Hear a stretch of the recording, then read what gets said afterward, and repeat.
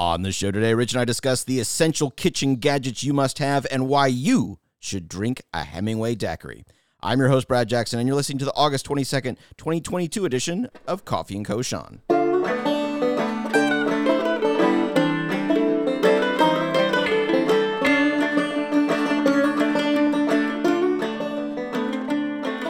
So, Rich, life happens, and over the last few weeks, I had COVID, and so we took a little break.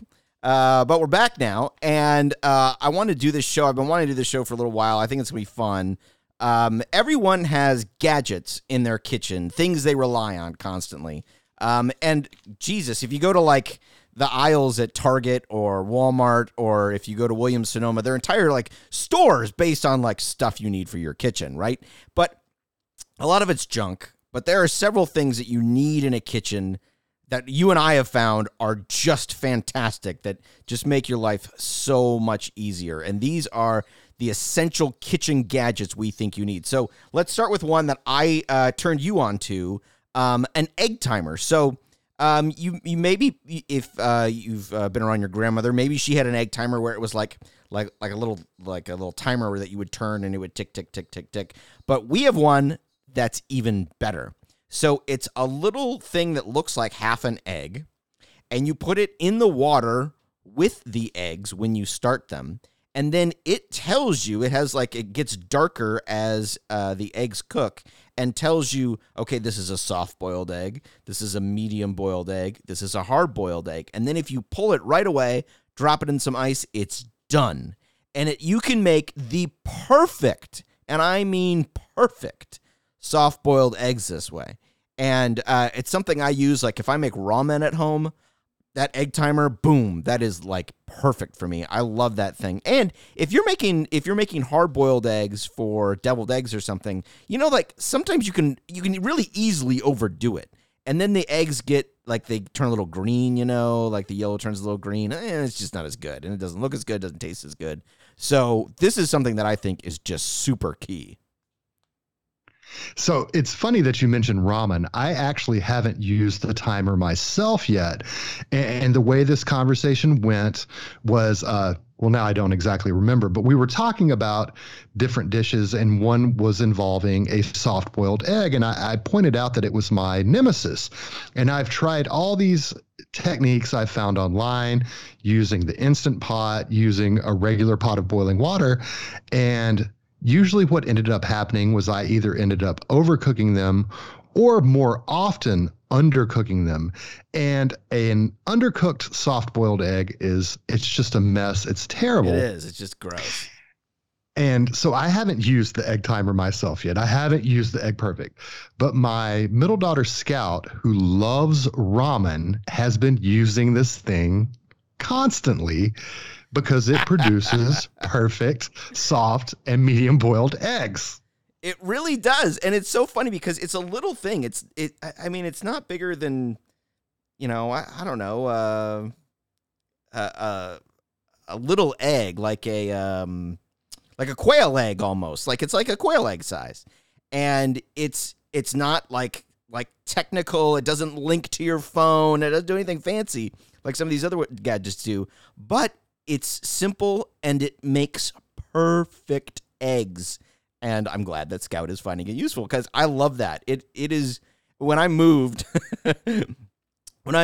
last year, one of the first things I unpacked, I was like, okay, now I got to find my egg timer. All right, now I got my egg timer.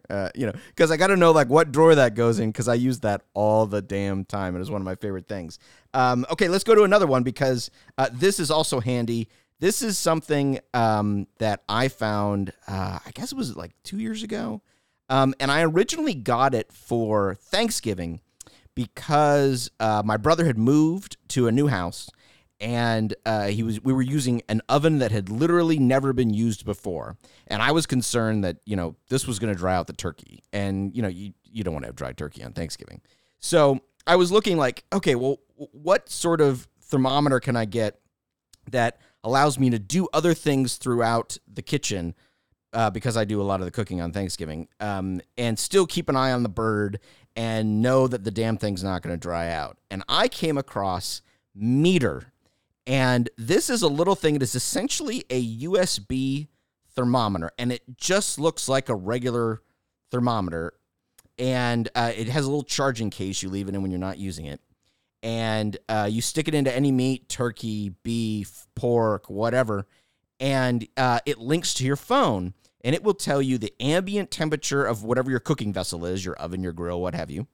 It will tell you the cooking, it will tell you the temperature of your meat, and it will tell you how long until you get from now until done. And you used it just this weekend to make pork shoulder, right?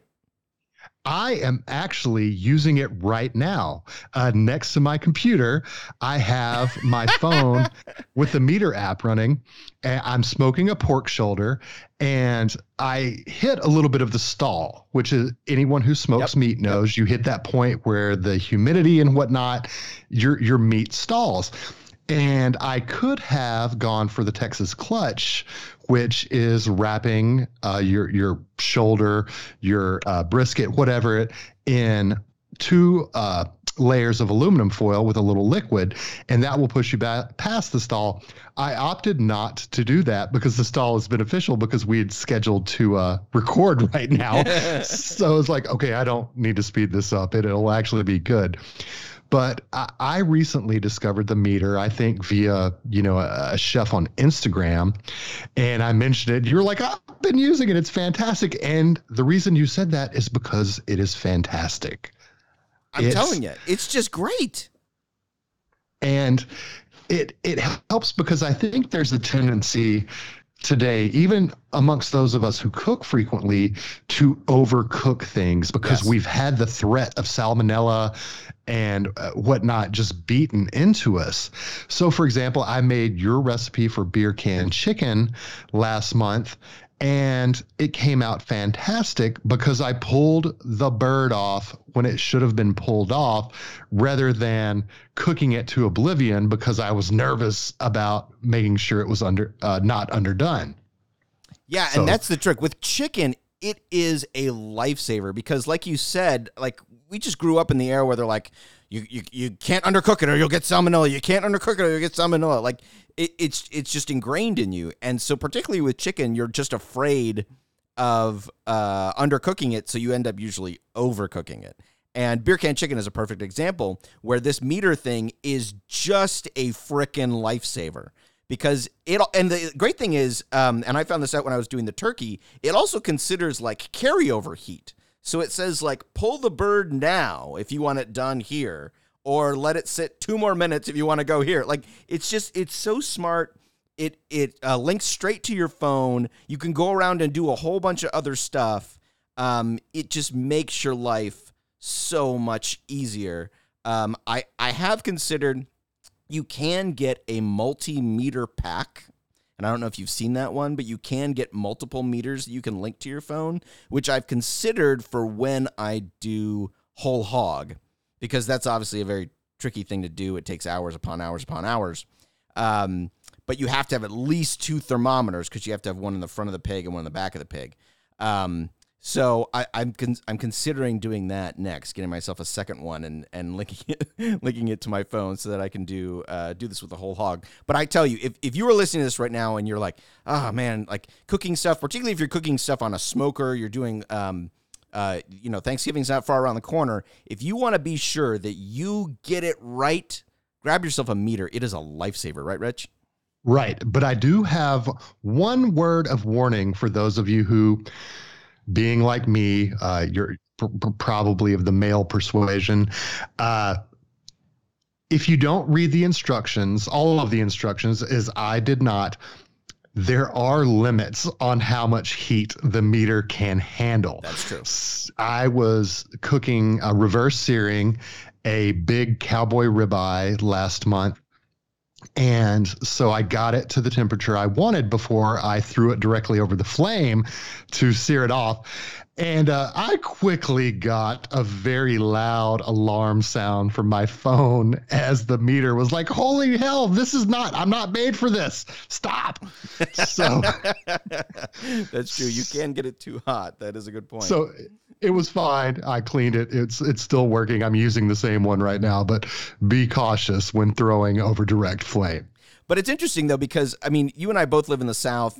We live in places where barbecue is common, right? I mean, I'm in Texas. You're in Arkansas. Like everybody's barbecuing something on the weekend, right? Yes. And this is the perfect tool for everyone in our region. It's like you just gotta have this because it makes smoking things for long amounts of time so much easier. You don't have that, is it done? Is it done?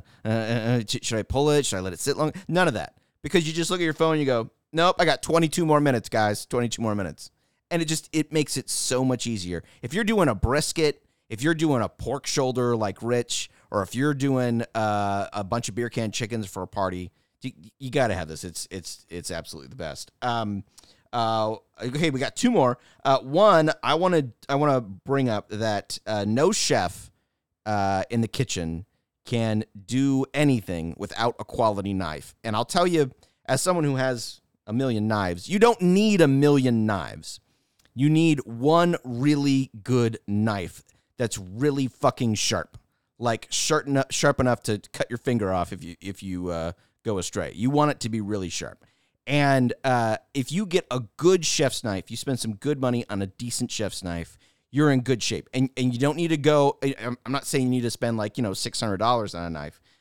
Get yourself like a solid like Shun 6 or maybe an 8-inch if you're a little more brave. Something like that will get you through just about anything. And if you keep it really sharp, it's perfect. A good knife is indispensable. And it's one of those areas where I think aspiring chefs kind of miss out. And you don't need, like you said, a whole arsenal unless you're a professional chef, but you do need a couple of good knives and a good knife. And I'm forgetting the brand. My sister got us one a couple of years ago that's just a really quality chef's knife. But then also don't be afraid to add in some other things like a solid like cleaver or a big knife for when you are breaking down that turkey or that chicken. And then also one that I would add is a Japanese vegetable knife. It's actually a rectangle as opposed to having a pointed end.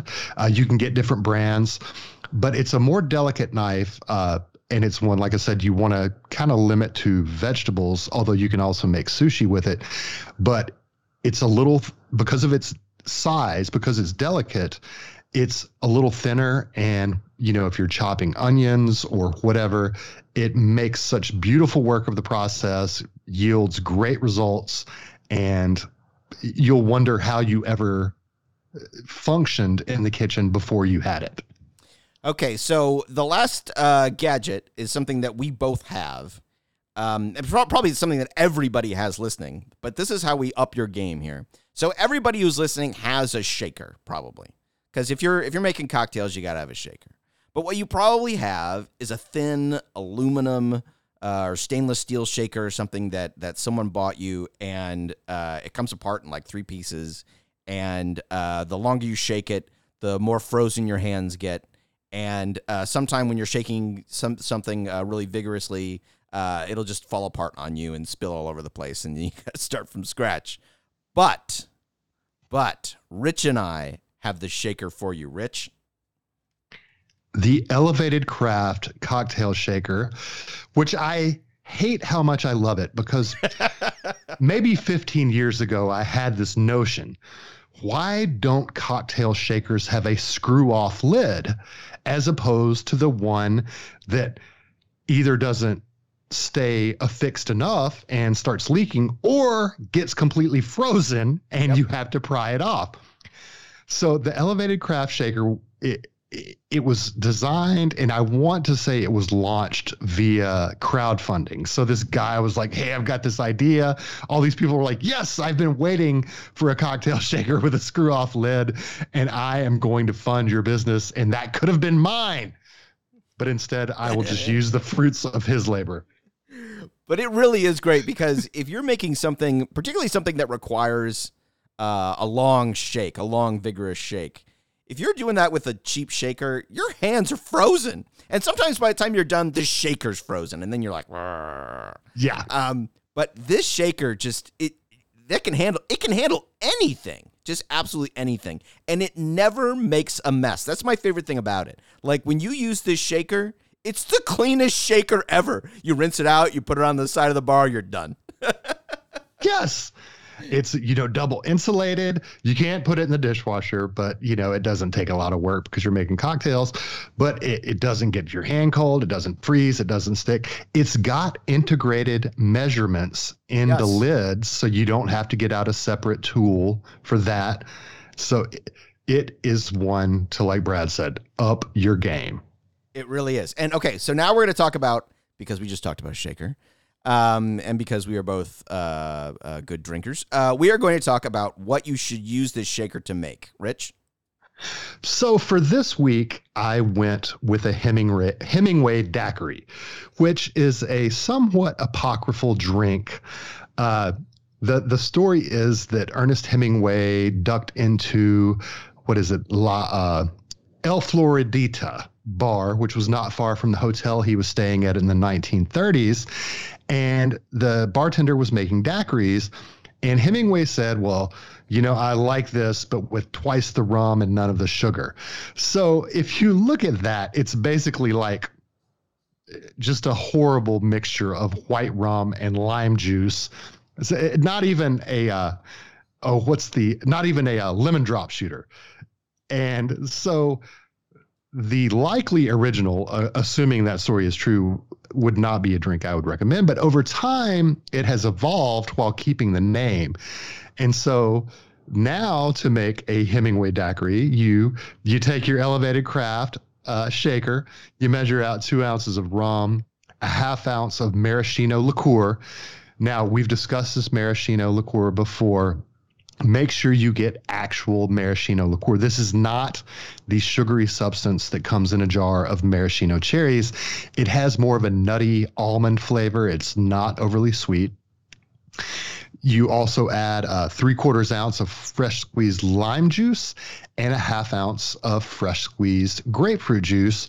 You shake that all up and then you put it in a chilled glass, and it is delicious.